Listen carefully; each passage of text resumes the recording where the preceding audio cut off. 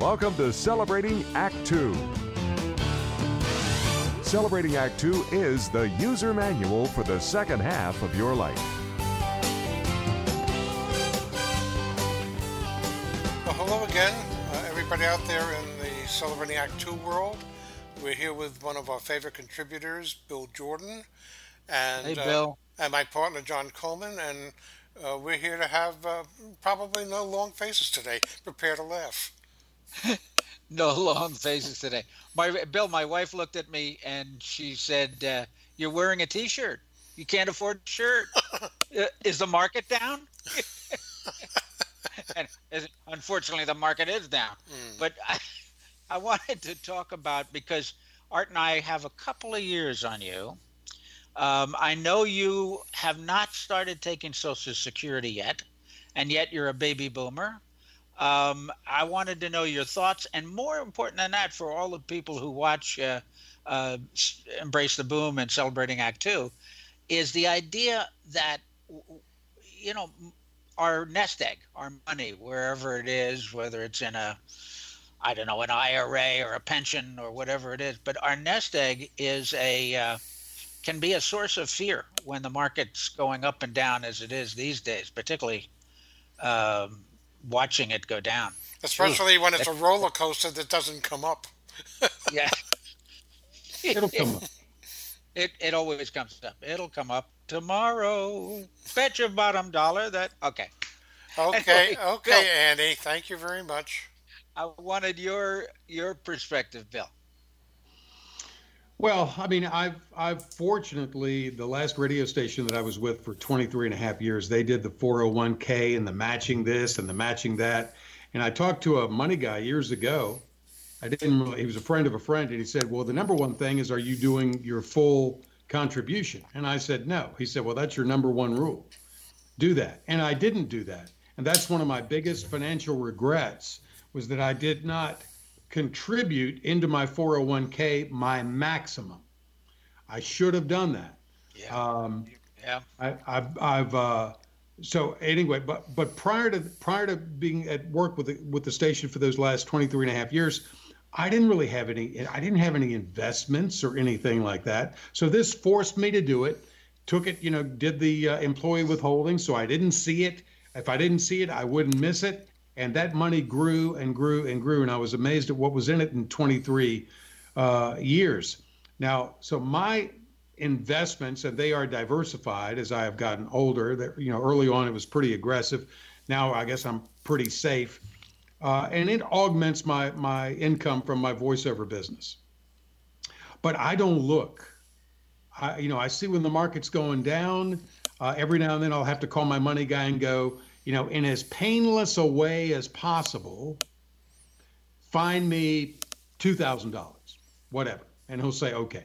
And it'll take, 4 days or whatever. And then the money is transferred. And that's how it works. But I don't look. My middle brother's a retired American Airlines pilot, has always told me, don't look, you'll go crazy. And I finally heeded that advice given the last year or so. So when it's up, I feel good, because when the market and everything is up, when the Dow and the S&P and everything else is up, I feel a little better when I do call my money guy. And if I need to, I don't time the market. Again, I trust him to do anything like that. But when things are up, that's when I might be more liable to call him and say, hey, Christmas is coming, or we want to take a trip this summer, and to augment my voiceover income a little bit. Now, I know you guys are different. You are really hands-on guys. I don't put my hands where I don't know what I'm doing. And I would make probably a big mistake if I was trying to run my own money. That's interesting. And I would imagine I know going back a few years, that was a choice we had to make. Do we find a money guy? And I can remember Penny and I interviewed 3 or 4 investment advisors, they call them. And we realized that for our point of view anyway, we know as much as they do. Nobody knows what the market is doing. It's a mob. It's a crazy mob. If they really knew what it was doing, they would have been retired by now, because they would have made a killing. So who knows? And then back to your other question about Social Security, I'm on Medicare. I went on Medicare when I turned 65. Great. You can get your payout. I mean, you can get your payout at any time, but I was told you get your full payout, your best payout maybe at 66. I mean, I know you can defer it and wait till you're late. 70 and a half. Yeah. The problem again is too, you don't know how long you're going to live.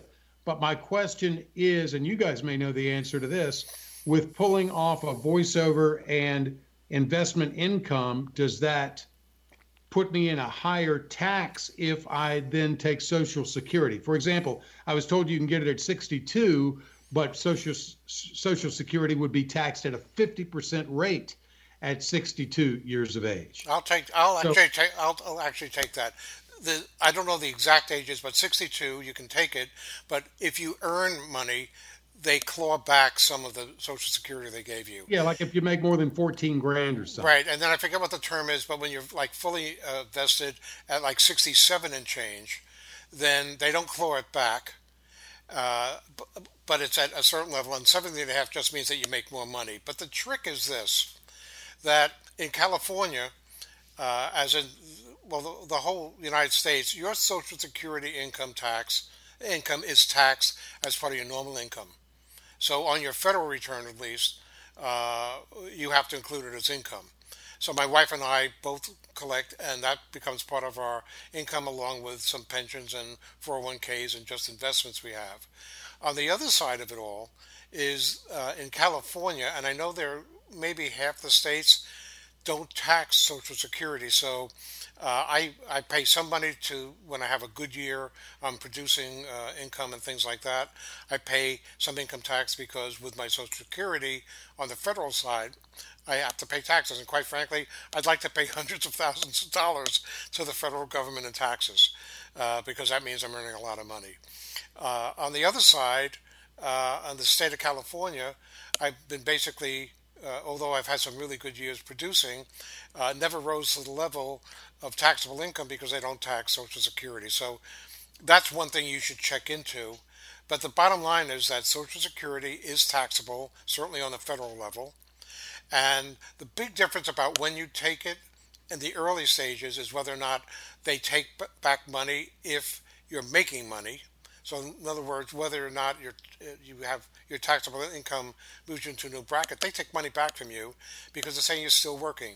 But at 66 and a half, and it keeps going up a little bit, you get that fully vested thing where they don't take the money back, but it's all still taxable. John? All right, well, here's my follow-up question to that. Do they consider investment income as making money? Yes. And John actually has something that he's taken advantage of that I'll let him explain in a moment because we both do our own investing. But for the most part, 401ks, for instance, like you have at work, probably was done with pre-tax money, so you didn't pay taxes on the money. They took it out and put it in that account. As you begin to take required minimum distributions, also at 70 and a half, you must take a certain amount every year. Whatever you take out, since it's never been taxed before, it'll be taxed then. But the theory behind that was that for most people, they weren't working, so it would be taxed at a lower rate, even if you were making some investment income. It would be certainly taxed at a lower rate than when you were making a full-time salary. But John has actually found a really neat trick I never knew, and maybe you can explain that, John. Sure, it's about Roth IRAs. But before I get into Roth IRAs, I wanted to say that a lot of people, including myself back when, you ask yourself, should I take my Social Security now at 62, 64? Should I wait till, quote, full benefits at 66? Should I wait till 70 and a half when I that's the maximum I can get? Should I max that? And the answer, there's a simple answer to this because you can always figure it out based on your budget. But the answer is twofold. Number one, wait as long as you can because you get more money from Social Security if you don't take it early. Number two, take it when you need it. Too many people say, well, I want to max it out. I'm going to wait another year. Meanwhile, what are they doing? They're borrowing on their credit cards. They're doing stupid stuff. Take the money when you need it. That's what it's there for. If you need it at 62 and you're eligible, take it. You need it. You can wait till 66. Great. If you can wait till 70, great. But take it when you need it. So that I think is advice for everybody that is about or thinking about taking Social Security, because that's a pretty big window, isn't it? I mean, 62 to 70. Yeah, 8 years. Yeah, Well, that's a big when window. when you start looking at that window, and it's not just 8 years, it's 8 years that a life insurance actuary table is not too kind to you. Unless you're like You know, me. seriously, 8 years when you're a teenager is one thing. 8 years when you're in your 60s is another thing.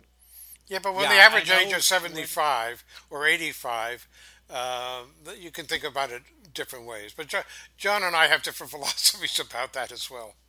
We do. We like to argue about all that stuff. So here's my little trick about the Roth IRAs, and this is not for everybody. A Roth IRA has what I consider a huge advantage over a regular IRA, and that is that when you put the money in, because it's already been taxed, you can't get a tax deduction when you put money in a Roth, and there are restrictions about how you can put the money in. But when you put the money in there, it is not taxable forever. When you take it out, you don't pay tax on it. So if you put in $1,000 and you had a Roth IRA for 100 years and it's now $10 million, you take it out. That's $10 million is not taxable. It's not taxable income. I learned early on that, I remember people saying, well, when you retire, you won't need as much money because you won't be spending, you won't be doing it. Well, that was nonsense. If for no other reason than inflation alone, we're spending just as much money as we did 10 years ago. So I realized what I wanted to do is not pay taxes when I'm 75 and 85. I wanted that money to come out of a Roth where I paid my taxes going in. It wasn't taxed. But actually, John, there's something even more brilliant about that than that. Let's say you put in over the years, and you've already paid the taxes on it, $50,000 into a Roth IRA, and let's say because the market has gone up, it turned out to be $100,000. It's doubled in the last couple of years, anyway. So the profits on that, you don't pay income tax on, which is just astounding.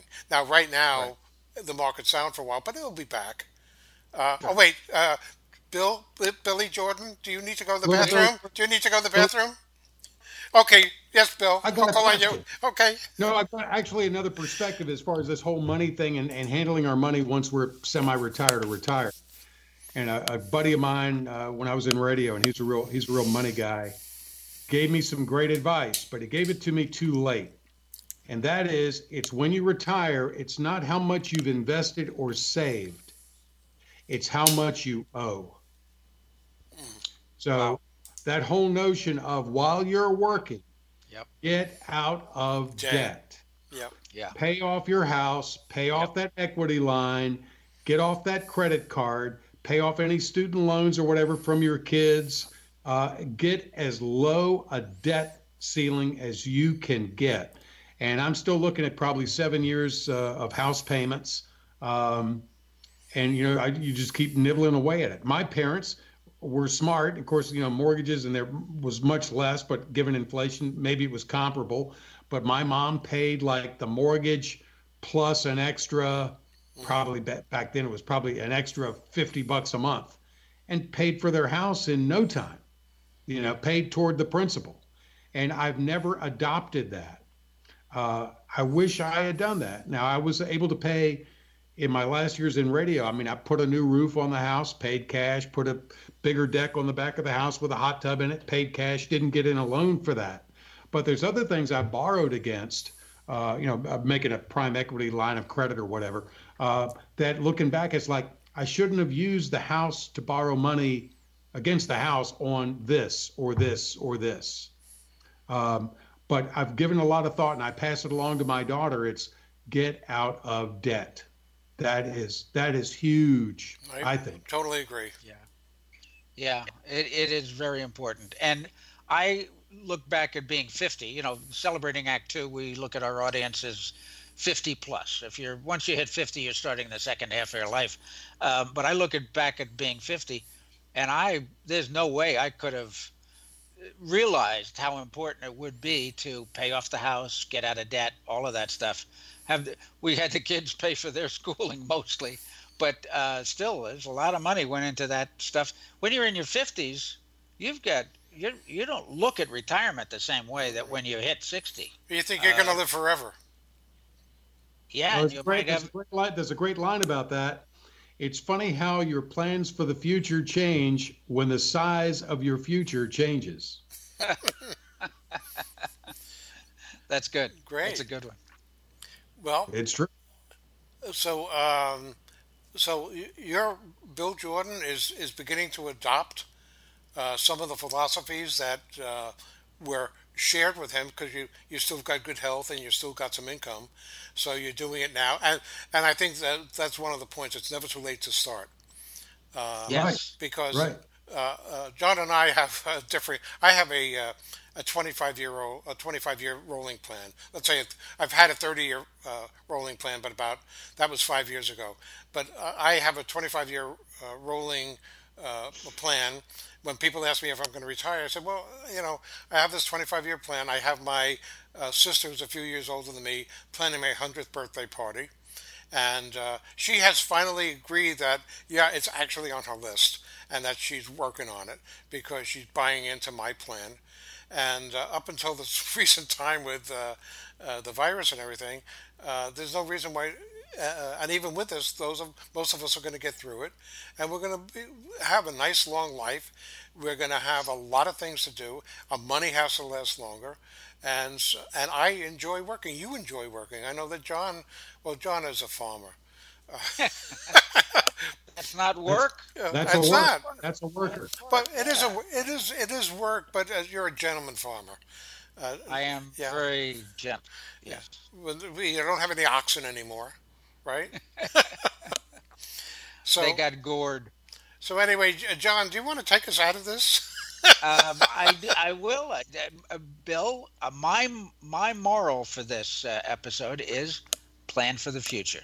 It's never too late. Yeah, absolutely. Cliches are cliches because they're true. So when you grow up and you've always heard save for a rainy day, you need to believe that, because trust me, it's going to rain. It is going to rain. I mean, staying positive, but it's going to rain because life is life. So Bill, we do need rain, but while we're getting rain, how can people get an Embrace the Boom cup and follow you on the internet? Yeah, well, I'm on Facebook. My public page on Facebook is Bill Jordan, Jordan, and look for the Embrace the Boom mug there as my profile picture. Pretty sure that's the case. And I've got a YouTube channel called Embrace the Boom. There you'll find my 15 video. Actually, I added one. I added another one. It's a little mental test that you'll have to check out. That's on there too. Anyway, that's Embrace the Boom. That's the channel on YouTube. Or you can go to Bill Jordan, Embrace the Boom. That's all together. BillJordanEmbraceTheBoom.com. And there will be direct links to my 15 practices that are videos that are on YouTube. And also, if you do want to get one of these mugs, is again, not only like coffee and tea and hot chocolate or hot toddy or whatever you want, pens and pencils. I've got a girl I went to high school with, a friend of mine, who uses it for makeup brushes. She bought a few of them just for different uses. I just use it to remind myself first thing in the morning as an attitude of gratitude to embrace being a baby boomer and enjoy the life I've got right now. So that's all available to you right there. And I appreciate you letting me plug it. Yep. Amen.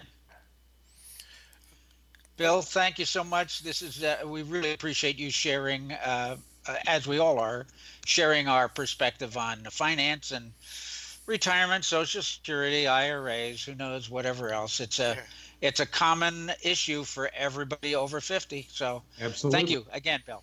Thank you, guys. Thank you. See you guys. See you again soon.